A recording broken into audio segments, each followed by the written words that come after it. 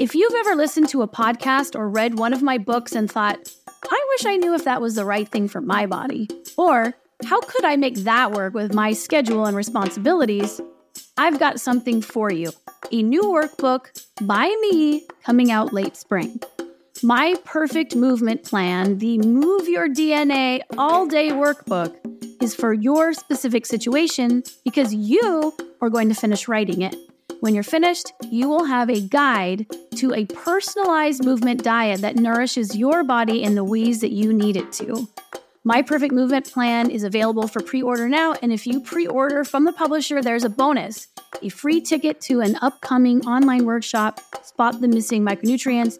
It's a 90-minute class where you'll learn about 5 often missing movement micronutrients, and these are subtle movements of the body. In this case, we'll be looking in the shoulders and the hips and the feet that are often tied to pain or injury in those areas. In this workshop, I'll also show you how to supplement with exercise vitamins. I'm putting air quotes around vitamins, and how to adjust your regular movement so exercise supplementation isn't as necessary.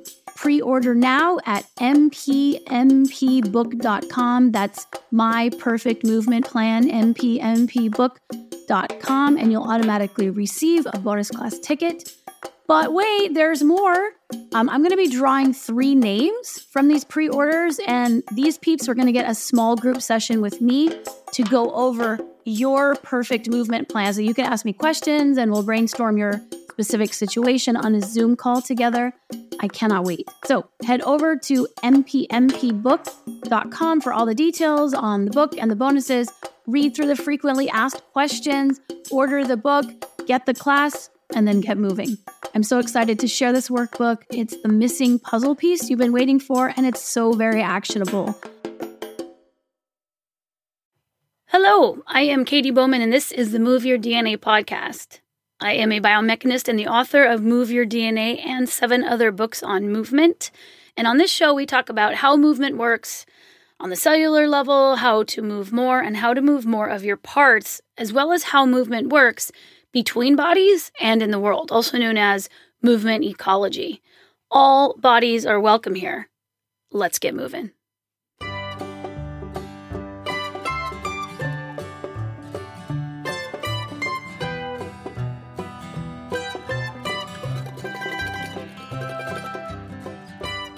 Friends, I don't know if this is happening where you live, but where I live in Western Washington State, and in many places in the U.S., there's this resurgence in gardening. Just look at Instagram. I keep wondering why. Why now? What is it about these historic COVID times that has made everyone clamor for soil and starts and seeds? And maybe it's the free time right at the beginning of spring, or maybe it's this widespread uncertainty and insecurity when it comes to our health and our safety.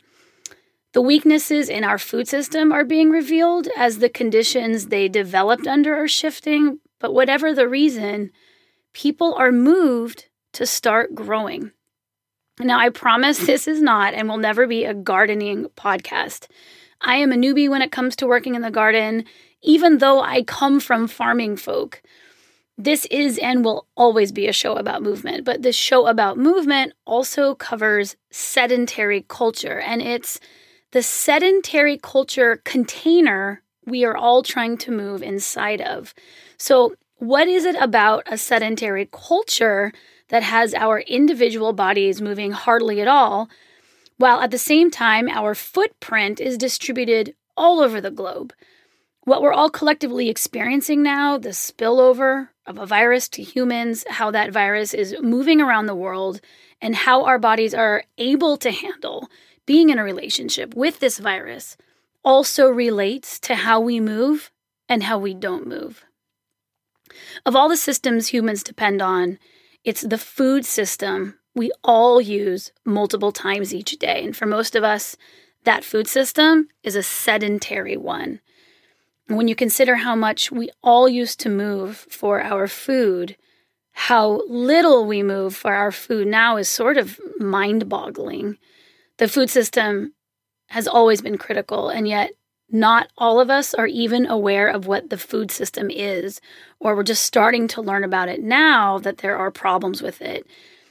There are many people who have been working diligently to point out the flaws in the food system for the rest of us, including who is and who isn't being served well by the system, humans and non-human critters alike.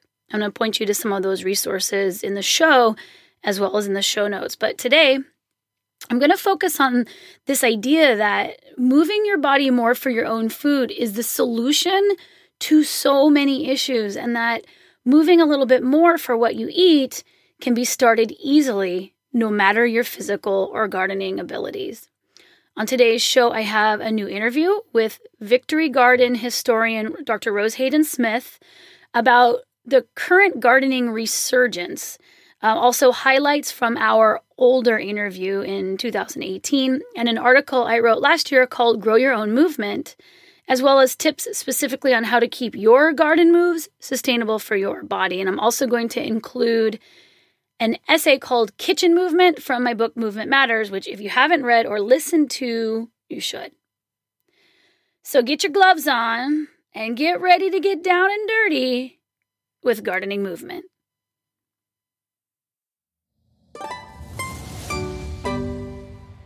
First up, I am talking to Dr. Rose Hayden-Smith. She is an author, educator, and advocate for a sustainable food system.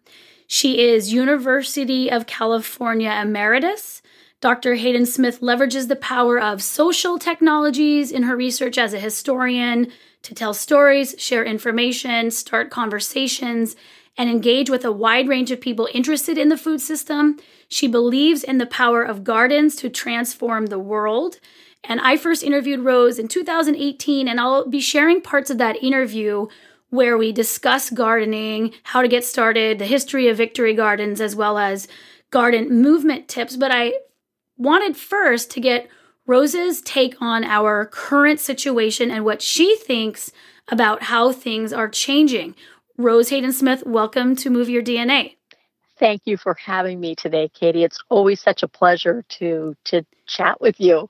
Well, I could talk to you for hours, but I wanted to talk to you again specifically because I'm wondering if COVID gardens are something we'll look back on in history as we do Victory Gardens, these periods of time where gardening is different than it was just before. But before we compare them, can you define a Victory Garden in a sentence or two for our listeners who might be new to the term? Sure. Victory Gardens were gardens that emerged in World War I and World War II, not just in the United States, but in the UK and Canada, and many other countries.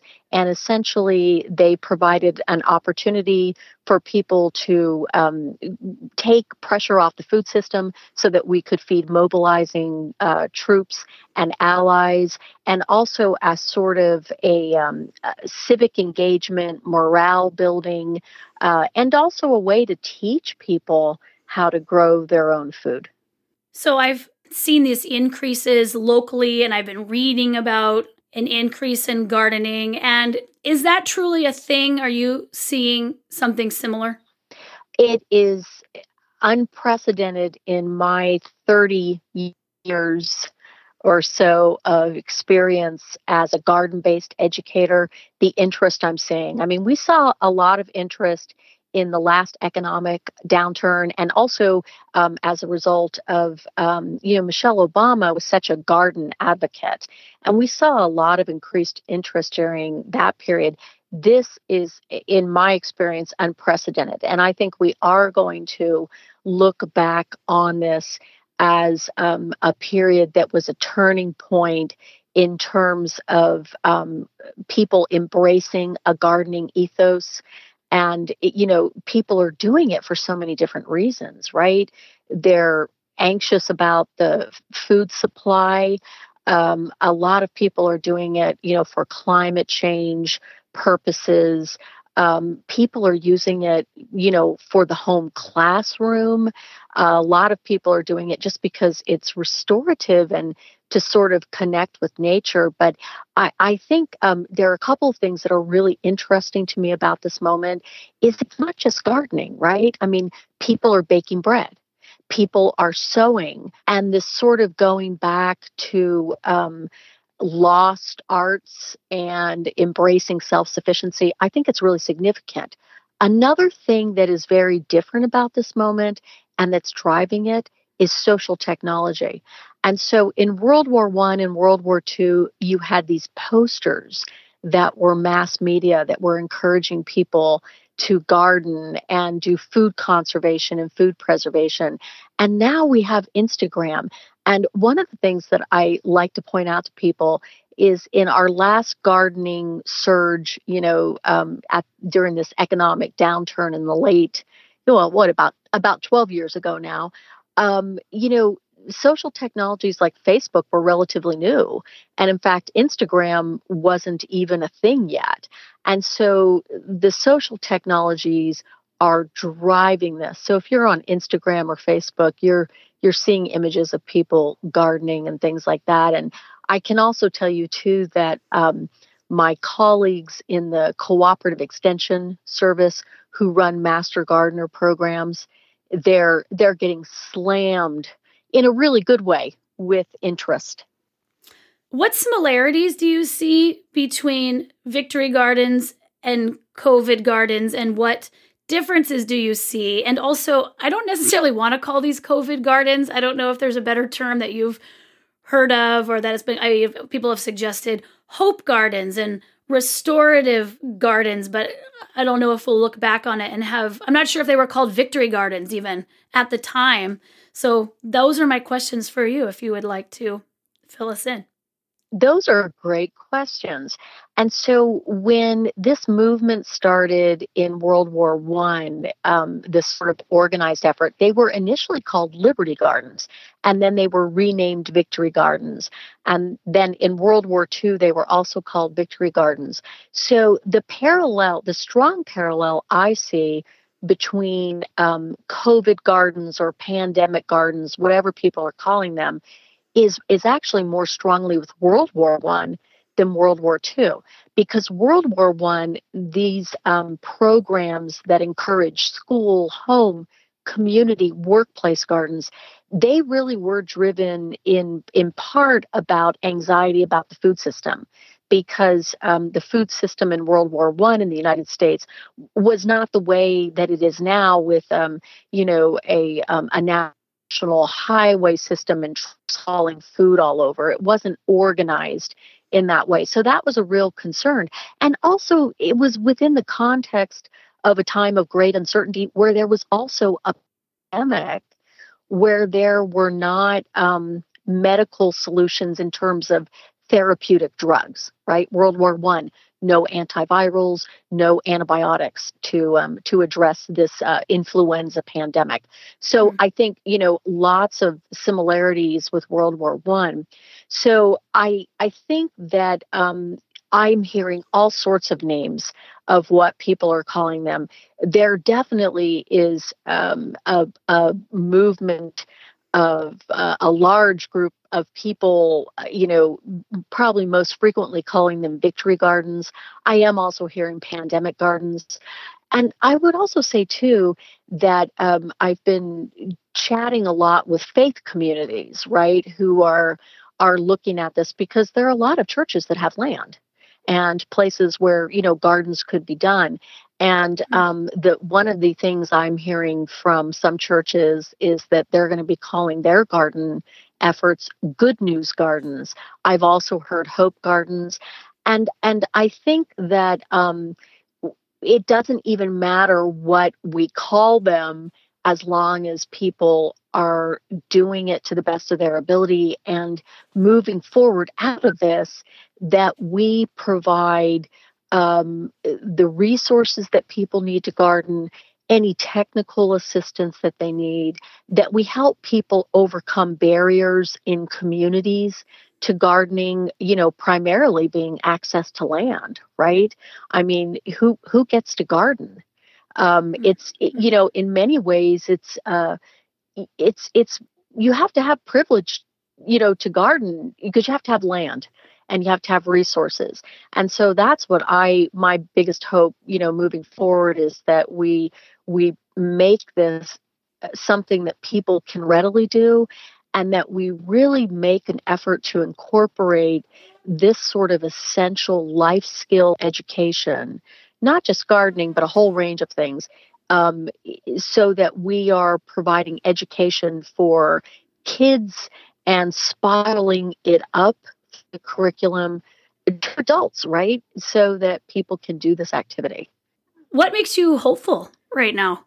Well, one of the things that makes me really hopeful is just the way that I'm seeing people not only interested in it, but trying to support one another, especially given the constraints, right? Oregon State University has this some really terrific online learning resources for vegetable gardening. So I'm just seeing a lot of interest, through extension programs, and that gives me hope. There's definitely been a lot of seed and starter sharing. As I'm just driving around my own town, I'm finding people are just putting their abundance out to just with signs, free, please take it and plant. And that's beautiful. It's a beautiful thing right now. It's a wonderful thing. And I think also too, it's raising awareness in a number of important areas, the whole situation. First of all, people, I think, are becoming much more aware about seeds, right? And seed saving, and that's a really important thing for people to think about going forward. Seed saving is a really valuable skill, and we should also be supporting, organizations that are involved in that work. And then the other thing too that I think it's really, this whole crisis is giving people a better awareness of the larger food system and the people who work in it. And so you're seeing a lot of national news stories about workers in, packing houses and agricultural laborers and grocery store clerks and, the people who prepare and deliver food. And I think that having an increased awareness has really also increased people's appreciation for those who work in the food system and the food supply chain. If someone wants to dive a little bit more into the food system and the people doing this very important work for every human, what are some of your favorite or most exciting growing or food system resources? Well, I like to read Civil Eats, which I think is really wonderful.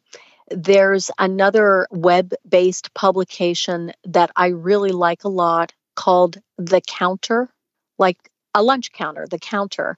I think those are very good. I would also say, too, I subscribe to the Washington Post and the Los Angeles Times. And the Los Angeles Times actually, right before the pandemic hit, even, went back to a full-on sort of food section in print every Thursday. And those are publications, newspapers that I think are doing, and there are many more, a really good job, covering the food system.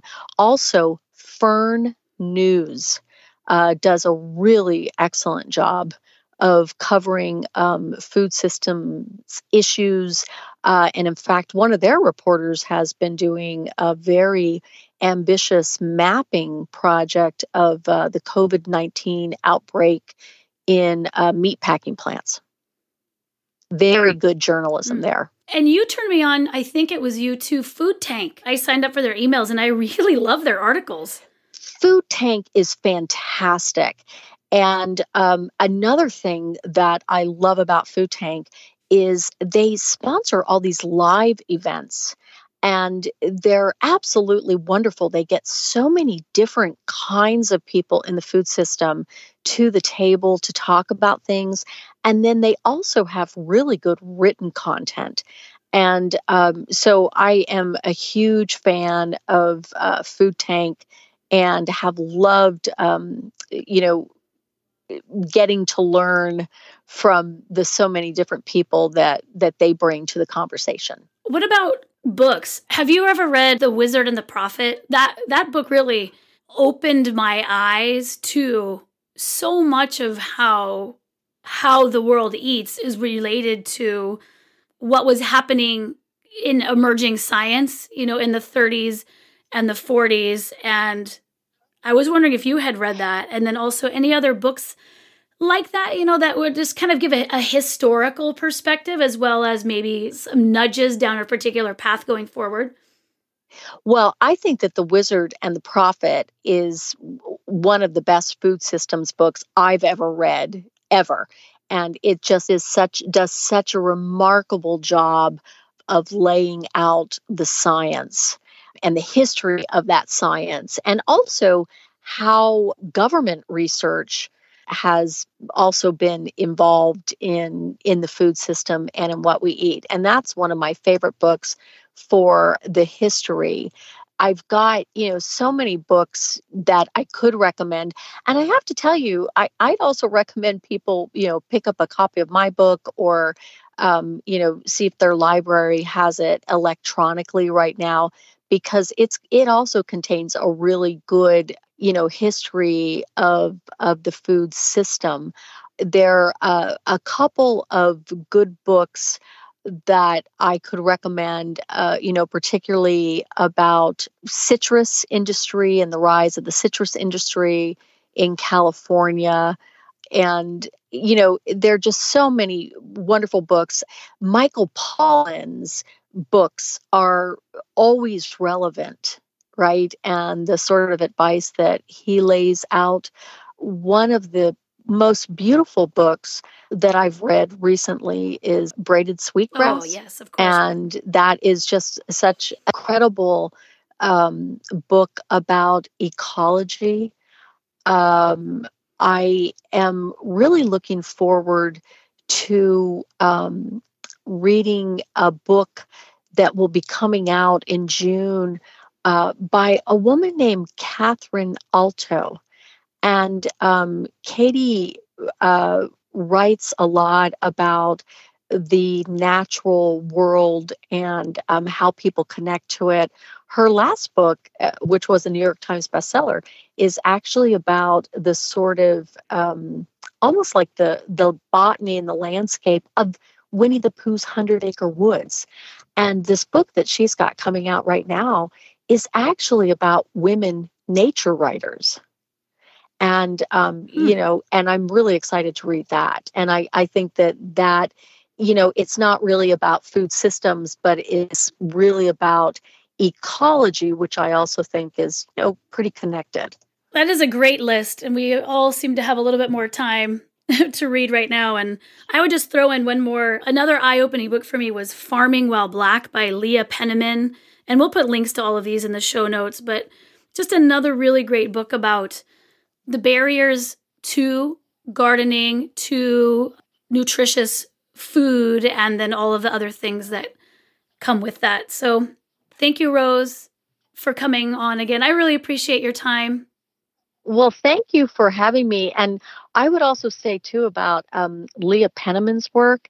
It's fantastic. And what she's doing and making possible in terms of also sharing knowledge about farming is absolutely inspiring. I find your work inspiring as well. And I thank you for coming onto the show and hopefully inspiring others out there listening. And I will connect you to them. And we look forward to what you've got coming next. Okay. Thank you, Katie. Thanks, Rose.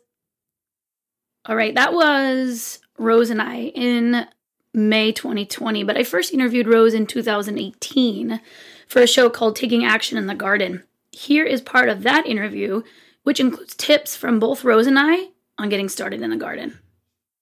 Thank you so much for having me. What a privilege to be here. I love this podcast. Well, thank you very much for listening. And just so you listeners out there know, I've known Rose for a long time. I feel like time has just maybe flown by, but I feel like we're somewhere like around 15 years, maybe 12 to 15 years was my Ventura time in California. Yeah, I would say at least 15 years. Yeah. And I haven't aged a day. No. Neither one of us has. And I've been following your work for a long time. So I knew Rose personally, just as someone who used to come move at our old studio there. But Rose is an academic, and she has an amazing book, which we're going to talk about. It's called Sowing the Seeds of Victory, American Gardening Programs of World War I. I love academics, and I love technical reading, especially when it's really accessible and not jargon heavy. So when I wanted to talk about action-oriented items that get people moving in ways that they hadn't thought of it, gardening and food consumption is a big part of that. And so it just occurred to me that, Rose, you have such a unique perspective on food systems, that I just want to put your voice out here. So thank you for coming on. Yeah, thank you again for having me. I'm thrilled.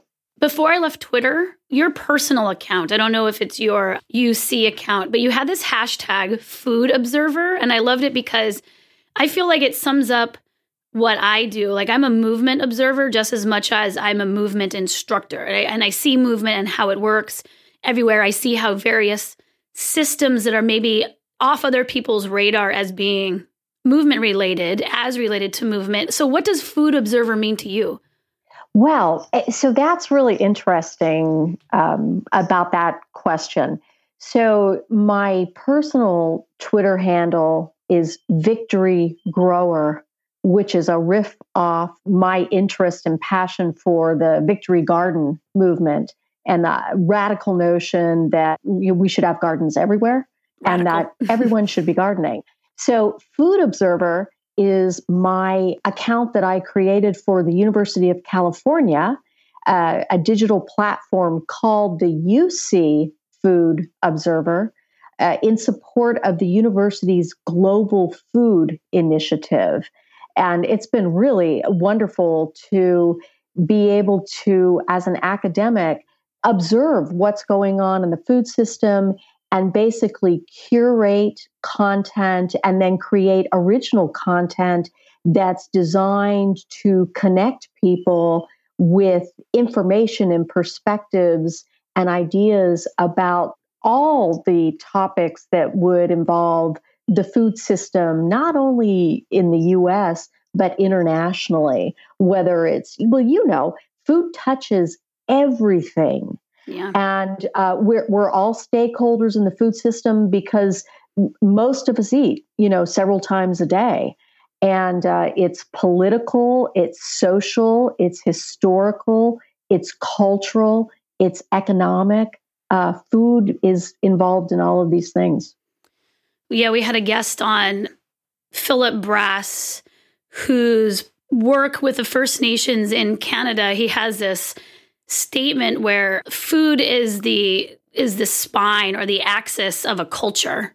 And I just was thinking about that Indigenous perspective as I was reading your book, because Sowing the Seeds of Victory is really about using gardens as a political strategy, as a patriotic strategy, which I just thought was like, wow, that is such a unique it was just a different perspective than I was used to hearing it. And it could be the circles that I move in, but gardening is becoming a thing, a new thing. And I have to just kind of laugh when I say that, because from the historical perspective of it's the opposite. We only see it as a new thing because of this brief window of human history where we haven't had, each one of us pulling the food off the land, cultivating it, or, right, hunter-gathering it in some way. I've seen gardening coming up in various magazines as a new way to get fit. Just get in a garden and do these exercises. And I've seen farmers discuss starting farm fit programs to help people get complex exercise while helping them out with the labor that they really struggle to be able to do, especially on smaller farms. There's gardening as part of social justice initiatives. Like I'm thinking of Ron Finley and his personal stories. Right. He grew up in a food prison. Growing food is like printing money is his statement. And then a couple months ago, I read there was Paul Quinn College, and it was a financially struggling institution. And they decided to give up their football team, rip up their football field, and start an organic garden. I just want to read this to kind of set the complexity of what we're talking about. 9 years ago, when the historically Black college on the south side of Dallas was in financial crisis and had a 1% graduation rate, a new president turned everything over, including the football field. There's more than one field of dreams, all right? Why should we tie everyone's future to athletic success? And when Paul Quinn College decided to convert its football field into an organic farm, eyebrows were raised. But the move symbolized the college's dedication to a team of a different kind, a team of individuals and organizations fighting to end food insecurity and injustice in the United States. Located in a federally recognized food desert, the farm has produced and provided more than 30,000 pounds of organic produce since its inception in March 2010. No less than 10% of this produce has been donated to neighborhood charitable organizations. The rest supports community members, the college, and restaurants and grocers throughout Dallas. In addition to providing fresh, healthy, affordable food options for its surrounding residents, the farm strives to improve communities through the Metroplex by providing hands-on educational experiences for youth and adults alike to promote healthy eating, improved food access, and environmental stewardship. This is what I've seen in the last few years. Rose, what have you seen that convinces you that gardens have the power to transform the world? Well, I've traveled a lot, not only in the United States, but internationally. And gardens are a thing. And I think work like what Ron Finley's doing with the sort of radical nature of gardening in public or community spaces is really important. In the time that I've been working with gardens, we've seen the school garden movement just absolutely explode. And, gardens are the first step, right? So you get a school garden, and then maybe you get a farm to school program, and you get nutrition education in the classrooms. And so I'm seeing a lot of interest in gardens and a lot of interest in heirloom varieties, which I find really hopeful in terms of people learning more about biodiversity and environmental health, and also, again, just sort of about food trailways. So I'm seeing a lot of interest in gardening, and I look for example, at the Master Gardener program in the state of California.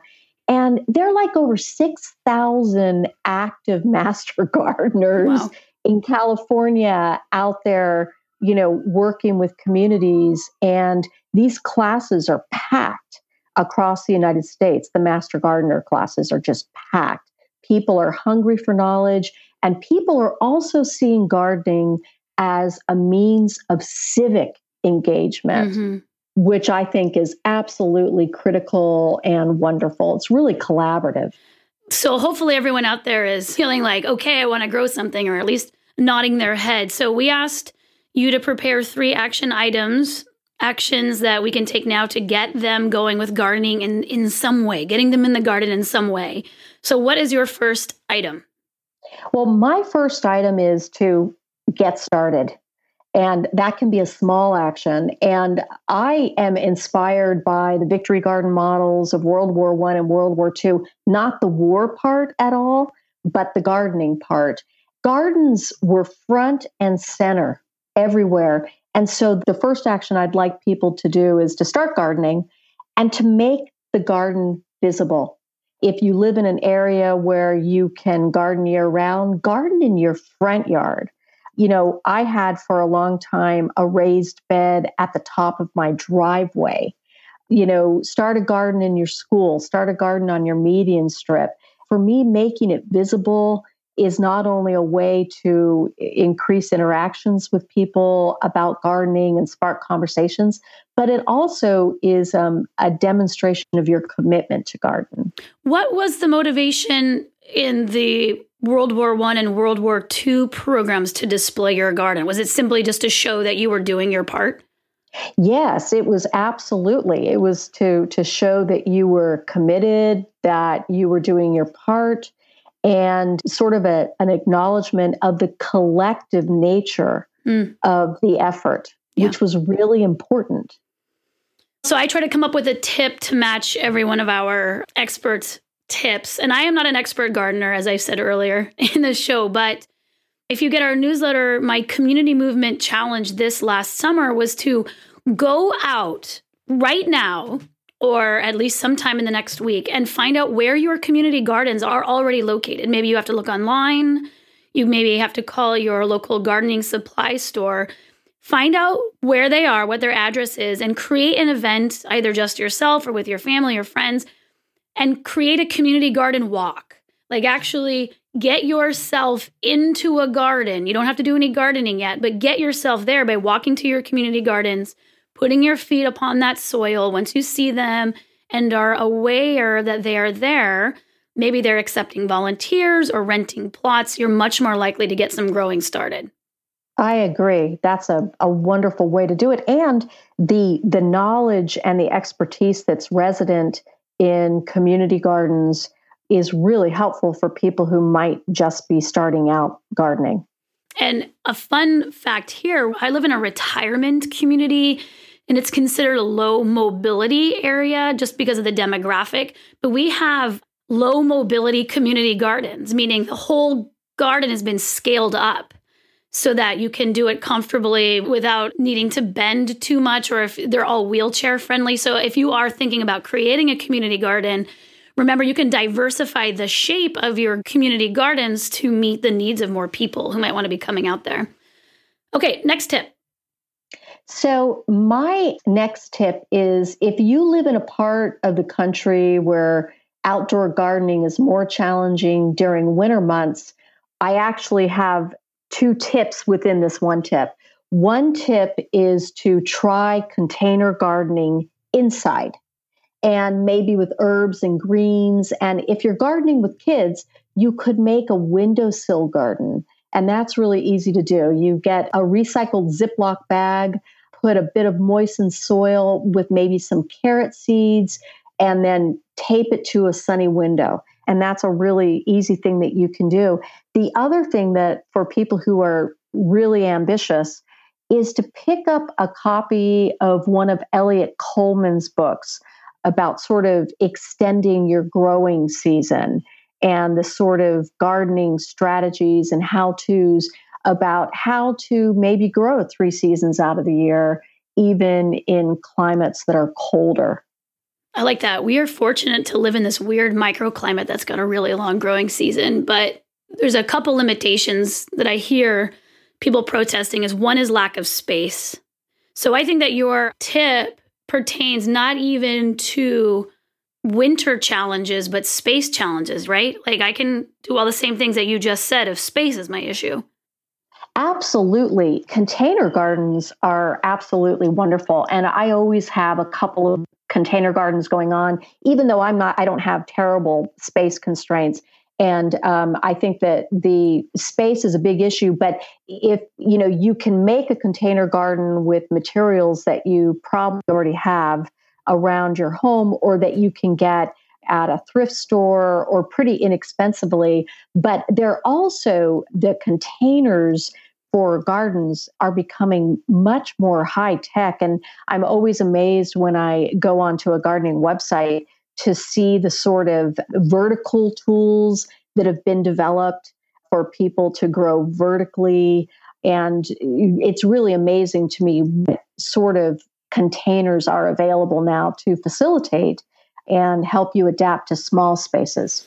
Those are great tips. I was just thinking too, I have a pretty big container garden, even though I have lots of space. Like I use some of my land space, but I just like containers. Like I can only get tomatoes to grow in this region because I built a small greenhouse made out of trash in the front of my house. And I find that it's easier for me to tend to things where I'm passing them already to get to other places. So my container garden is between me and where my washer and dryer is.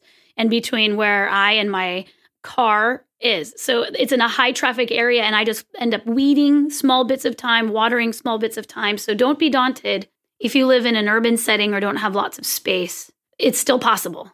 It is. And in fact, one of the best methods that I've used consistently over the years is the square foot gardening model, which is also a great model to use with kids. And if you're in a classroom setting where everyone gets a square foot.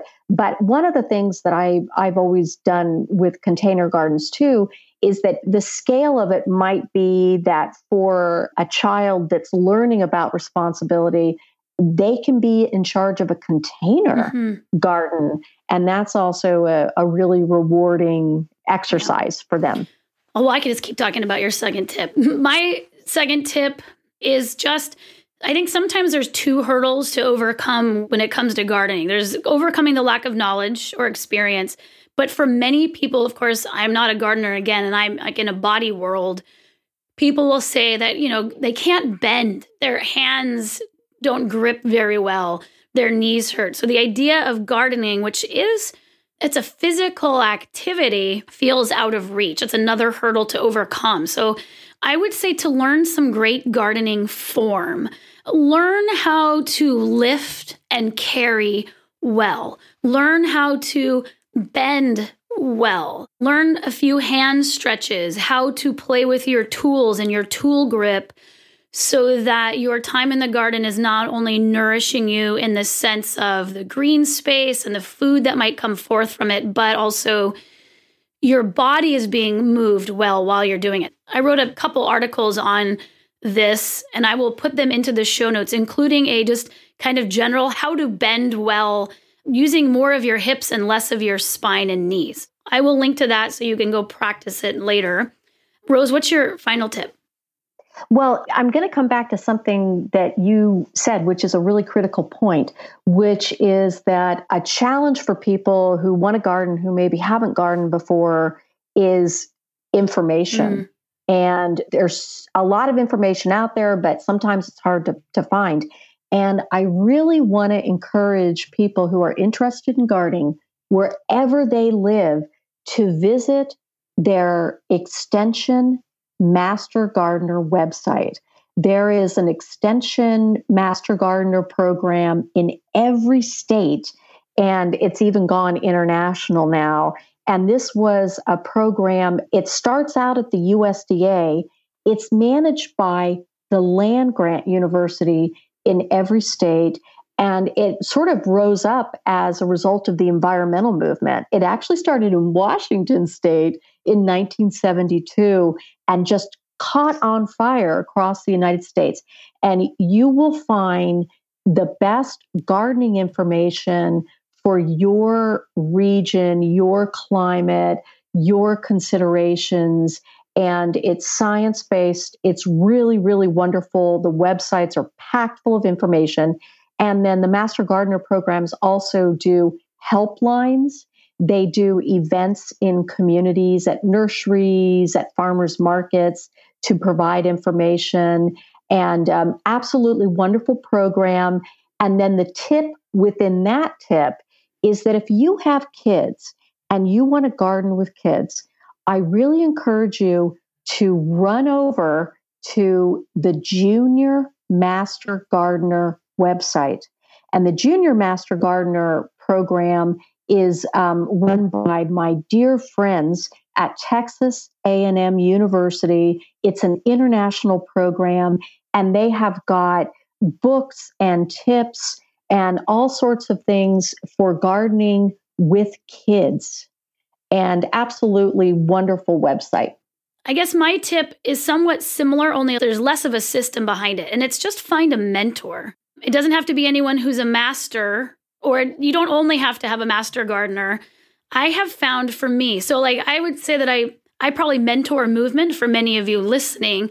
But when it comes to all the other things that I want to do, I need someone who's already doing it better than me, more than me. And it doesn't have to be the person who's doing it the best. It just needs to be someone who has some experience or some tidbit that I can physically participate in. So when I say find a mentor, I usually mean that is a little bit different than like find an expert, because a mentor is usually someone who you can move shoulder to shoulder with, because sometimes when a person is doing the thing that they've figured out how to do and then they write about it, they're leaving out steps that they might not even realize they're doing. So I've just found, like, through great neighbors, I have a neighbor and I swear she's a master gardener. She says she's not. She said that she's just learned through trial and error, but she'll always come over, and she's maybe 5 years older than me, but she kind of talks with the wisdom of someone who's 107.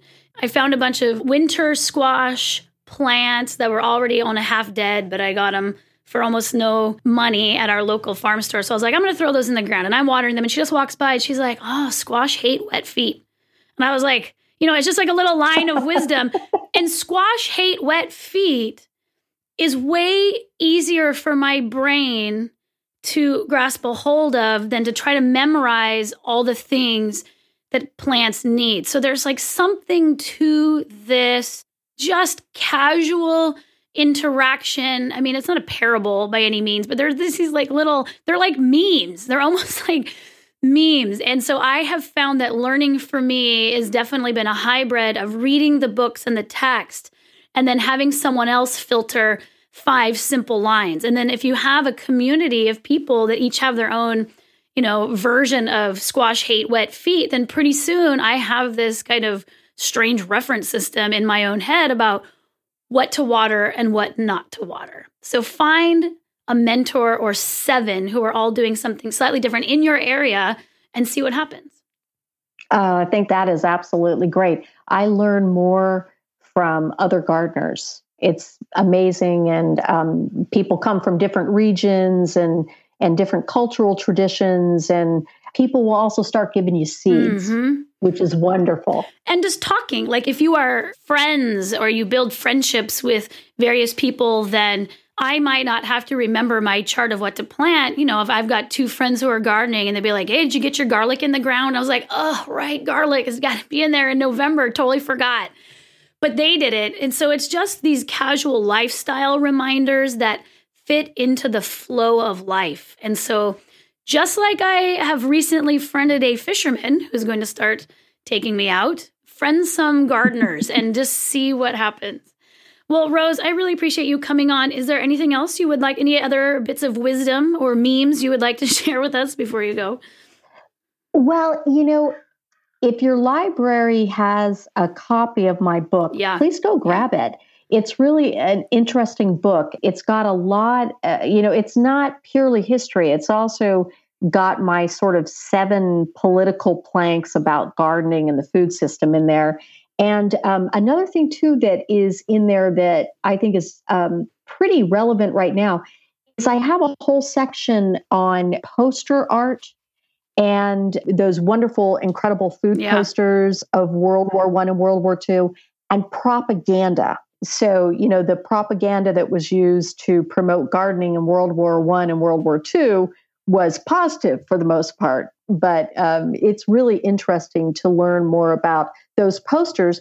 Probably you've seen those posters online, and to learn more about the history of those posters, like the Food Commandments poster, is really fascinating. This book is such a great book. If you homeschool, especially, I mean, it's great for anyone, but if you were thinking about trying to do a food unit on the history of food, like there's so much nutrition, and that's fine, but this is like, it's a whole different perspective. It's to really understand the food system and how we got to where we are today. But there's this poster, food, 1, buy it with thought, 2, cook it with care, 3, use less wheat and meat, 4, buy local foods, 5, serve just enough, 6, use what is left. And it just ends or concludes with don't waste it. And this is from 1919. And when we talk about like what we're spending money on as far as like trying to get education across and figure out what's the best parameters, these simple guidelines have been around for so long. And I don't know if we necessarily need to produce more guidelines or if we just need to start heeding the ones that we have. And I think that change, that personal change in behavior is so much more challenging than a call for just well, do we really need to buy it with thought? Let's do more research on seeing what thoughtful buying does. Like, I feel like we're in that loop of just wanting something that maybe is never coming that really mandates that we make certain or better choices for a food system and for all. So anyway, I highly recommend it. You can find more about Rose Hayden Smith at ucfoodobserver.com or on Facebook and Twitter at ucfoodobserver. And you can find Rose's book, Sowing the Seeds of Victory, American Gardening Programs During World War I at your local library. And if it's a keeper for you, buy a copy from McFarland, who's a publisher. I love buying from publisher, or of course, you can probably find it on Amazon. Yeah. Thanks for being a guest. Thank you so much for having me. I look forward to talking again, and happy gardening. I hope you all get a chance to check out Rose's work and to start a little, how about the time is now garden of your own? The great thing about gardening all the time, and especially now when gyms and even some of our parks are close to us, is that you also get a lot of movement and green space time or nature time in the garden. That's what this next piece is about. Grow your own movement. I want to begin this essay, which is about getting exercise in the garden, by stressing that the idea of getting fit in the garden needs to take a back seat to the ideas fashioned and championed by Ron Finley of the Ron Finley Project. Ron Finley has a new masterclass being advertised on YouTube. Anyone know what YouTube is? And I recommend checking it out. It's all about how easy it is to get started growing something. His work specifically addresses those whose socioeconomic environment is a barrier to basic nutrition, fresh, nourishing food, actual gardening space, and knowledge of how to produce food autonomously. I encourage everyone to watch the film Can You Dig This?, featuring the Ron Finley Project, to get an idea of the impact that growing things can have on a community, to donate to the project if you're able, and to follow the Ron Finley Project on social media. With Ron Finley's approach and ideas in the front seat, I, sitting in the back seat, believe it's also essential to point out that the dietary nutrients every body requires can be stacked, permaculture style, with the movement nutrients we also all require if we just grow some shit, as suggested by Ron Finley himself. Gardening is a solution to a lack of nutrition and a lack of movement. Two birds, one stone. Do you get what I'm saying? I can imagine you nodding your head. Yeah, good, thanks. These days, many think of movement as a sort of penance for having eaten. It's a way to get rid of the food we've ingested. But what if we flip that notion on its head and see how movement is the way to get food? Movement, like the stuff we require, is what makes the food we need. Right now, a lot of that movement is outsourced to farmers, laborers, and machinery, and we can reclaim some of that movement. We can develop a new relationship that frames both food and movement as positives. So garden moves, those movements found in community gardens, container and patio gardens, kids gardens, indoor gardens, and backyard gardens, are squats, bends, pulls, lifts, carries, and smaller moves like picking, shelling, and separating that in the end are converted into food. And P.S., if you're more of a flower gardener, then you're feeding pollinators, who in turn help feed all of us, so it's the same deal. The garden is an excellent personal trainer. If you're giving the garden everything it needs, you can't help but cross-train. So do you wish you could grow something but feel your body is too stiff or sore to get started? I understand completely, and this is really why I do what I do. I like to show how we can use movement to target areas that don't move well. It's a bonus when you can relate opening up a new part of your body to opening up an experience you'd like to have, like how stretching your calf muscles can get you bending your knees in the garden with ease. I also have many friends and farmers who feel the aches and pains after a day in the garden, and even after all that movement, they still ask me for specific corrective moves to ease a spot here or there. I have videos of some moves in the blog version of this article, and you can find them in the show notes of this episode. Once you've learned to stack food with movement, you can add a third nutrient that I call vitamin community. Adding friends to your growing time meets another human need for what I'll quickly sum up as togetherness. You can read more on that in Movement Matters. Join others already growing or gleaning and stack your social and or volunteering time with your garden moves. Invite others to come work with you or ask someone else if you can help. We have local farmers here who throw weeding parties where they provide lunch and a green space for the kids to play in their group while the grown-ups catch up and talk about local issues and just hang out, getting our nature time, all while weeding. And did I mention there's always weeding? This is different than spreading the weeding moves over a body, as using different positions and tools will do.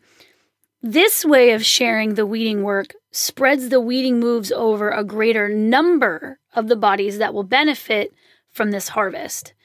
That's like 6 birds with 1 stone, which, yes, is a good shot, but it's also sort of gruesome. So I'm going to stick to the idea of movement permaculture instead. Thanks. Not every day can be a group gardening day, so if you're worried about being lonely out there, take me with you. Listen to more Move Your DNA podcast episodes or any of my 3 audiobooks because there's going to be weeding, friends. I'm just saying, there's going to be weeding for sure. Next up are some tips on keeping your body feeling good while you're doing your gardening work, and they are from an article I wrote for Experience Life magazine called Cross Training in the Garden. Tip 1, alternate your tasks. Do 5 minutes of weeding, and then 5 minutes of watering, and then 5 minutes of pruning, and so on, cycling through tasks so you're not in the same body shape for too long. So it's like circuit training, but with dirt. Tip 2, change your position during tasks. You know those stretches you struggle to fit into your day, or those yoga poses you'd love to see off the mat? Try squatting or straddle standing, lunging, or V-sitting while you're weeding. Tip 3, mix up your grip. Hold the trowel with the other hand or reverse the way you stack your hands when shoveling to strengthen yourself on the left and the right. Yes, the job feels and might even be less efficient, but in the larger picture, it's not that efficient to work one side of your body a lot more than the other. Tip 4, use different tools for the same job. If you're digging up a new bed, switch between a large shovel and a small trowel. The task you're completing is the same, but you'll be using different parts of your body in different ways, so you're less likely to get fatigued in one area. Tip 5, carry stuff. Carry water in buckets or haul your loads of plants, sod, compost, etc. in your arms. And sure, one wheelbarrow trip can make it easier, which is another way of saying one wheelbarrow trip can use less movement to bring a load. But if the load's too big for your arms, try taking more trips across the yard before you resort to a wheelbarrow. And speaking of those trips, tip 6 is vary your carry. Always hold on one side of your body. You need to mix it up. And I'm not only talking fertilizer. Tip 7, find your hips. No matter what you've heard, bending at the spine is fine, but only being able to bend from the spine, not having much movement at the hips, and doing lots of repetitive spine bending can leave you feeling achy. To say this another way, you want to make sure that your lower back isn't the only tool that you have in your gardening toolbox. Go to the show notes. Check out this embedded YouTube video that has a quick bending form makeover for more butt, more hips, more posterior side of your body, and less back use. Tip 8, vary your landscape. Grow some tall things. Go for some 7-foot pea varieties to naturally fit in reaching and stretching sessions as you set up trellises, prune, or harvest. And again, I'm going to jump outside of the article to say that when you're setting up a garden, if you're trying to grow movement, you're going to want a lot of different plant shapes because each one of those plant shapes moves you uniquely. So I like to look for tall things, and we're trying to figure out what other tall things could we grow just to add in the reaching. And we came up with taller plant ideas where those plants wouldn't have necessarily made it into the garden if we weren't thinking about not only the dietary nutrients from our garden, but the mechanical ones as well. Tip 9, Don't let gardening be your only movement for the day. One of the reasons many get stiff after a day in the garden is that it's our one long dynamic movement session per week. See if you can incorporate more movement throughout your life. Add small walks throughout the day. Walk part of the way to work or grab your morning coffee. Sit on the floor more often rather than on the furniture to keep your hips and knees supple throughout the week. And carry more items to keep your arms strong enough to schlep soil. Tip 10. Invite your friends to help. Adding a bit of community is my favorite way to cross-train because it broadens the impact of my movement beyond my personal physical benefits. Now my movement is social time, and I'm not only spreading my toes in the dirt, I'm spreading the love and eventually the zucchini. Today's show closes with an essay taken from the Food Moves section of my award-winning book, Movement Matters, essays on movement science, movement ecology, and the nature of movement. Kitchen movement. Although we've been able to outsource the work necessary to meet some of our biological needs, we haven't been able to outsource all of it. Because humans evolved performing the same general movements at the same general frequencies for thousands of years, and because these movements are part of what determines and maintains our structure, these general, traditional movements could be considered an essential part of our anatomy in that our bodies would be different without them. Movement is a renewable resource, but unlike other commodities, it renews through use. Your future movement is made possible by movements you're doing today. And so as we spend less and less of our movement on our personal food consumption, we're essentially spending tomorrow's movement on the luxury of being still today. In 5, 10, or 20 years, if you decide you want to start moving more for your health or happiness, you may find that your knees no longer feel good when you climb hills, that your hips creak and protest when you walk, that your feet can't support you without increasingly structured shoes. And even if you've spent your food procuring movement on non-food movements, someone, somewhere, is doing the movements necessary to make your food, or fueling the machines that do the work, or cutting the forests, or mining the earth to make the machines or fuel. The privilege of being able to outsource essential movements for preferred ones creates a burden on others and on the planet.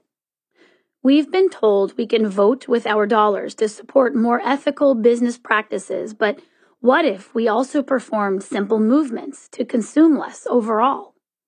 When you move your body more directly for your food, it not only serves your own body, but also makes you, personally, less of a contributor to the problems of unnecessary oil consumption, slave labor, mistreatment of farm workers, production of unnecessary items, and the destruction of the planet. Our historical outsourcing of movement, over and over again for hundreds of years, has led us to where we are right now with respect to the amount of movement you and I need to do in order to eat. Where we once spent hours each day exchanging the movements involved in walking, running, bending, squatting, carrying, pounding, rubbing, lifting, digging, and mashing for a day's worth of calories, we spend almost no movement, and lots of money on fuel, to drive to a store and wander the aisles to buy overly packaged food, foraged, planted, picked, dug, processed, and flown or driven there by other people. One could argue that movement for food is no longer essential, but I guess that depends on your definition of essential. You have an eating requirement, you have a movement requirement, and you have a requirement not to place copious work on others in your tribe if you want that tribe to succeed. After all, their success is also yours. You have a need, one could say, to pull your own weight when it comes to food. I'm not saying you have to give up your coconut flour and almond milk, but what if you looked at engaging with your food mechanically as a way to not only increase your movement, but also decrease your reliance on electricity or the food industry, even if only in a small way? You can grow some of your own food. It's hard to be still in a garden. Or forage, even just a tiny bit. Buying nuts in their shells and spending an hour or so sitting on the ground or squatting to crack them open with rocks is a movement-filled lesson in how food grows for little ones. Swap out one electrical device for an old-fashioned equivalent where no electricity is needed. Not because you're a Luddite, but because you've listed move more and consume less fossil fuel as goals. Somebody's grandmother used to beat egg whites into a meringue with a fork. You're going to get whipped by somebody's grandmother because your arms get too tired? Walk to the local grocery store. And do I have to say bring your own bags? Or learn how to butcher your own meat. Make your own jerky, fruit leather, wine, beer, or bread. Pick your own vegetables and lay your own eggs. I'm just kidding about the eggs. Or you can do none of these things. Simply learning to recognize your own choices in the matter and to see how you relate to the bigger picture can be impactful. Awareness, after all, is its own nutrient. Again, that was essay Kitchen Movement from my book, Movement Matters, which I'm sort of bragging right now, but won an Indie Gold Award for Best Essays in 2017. You can find the book on audible.com and the paperback on my website or wherever fine books are sold. Thanks, everyone, for spending a little time with me today. We covered a lot of ground. Get it? I can see you nodding. Until next time, friends, grow something, even if it's just an intention.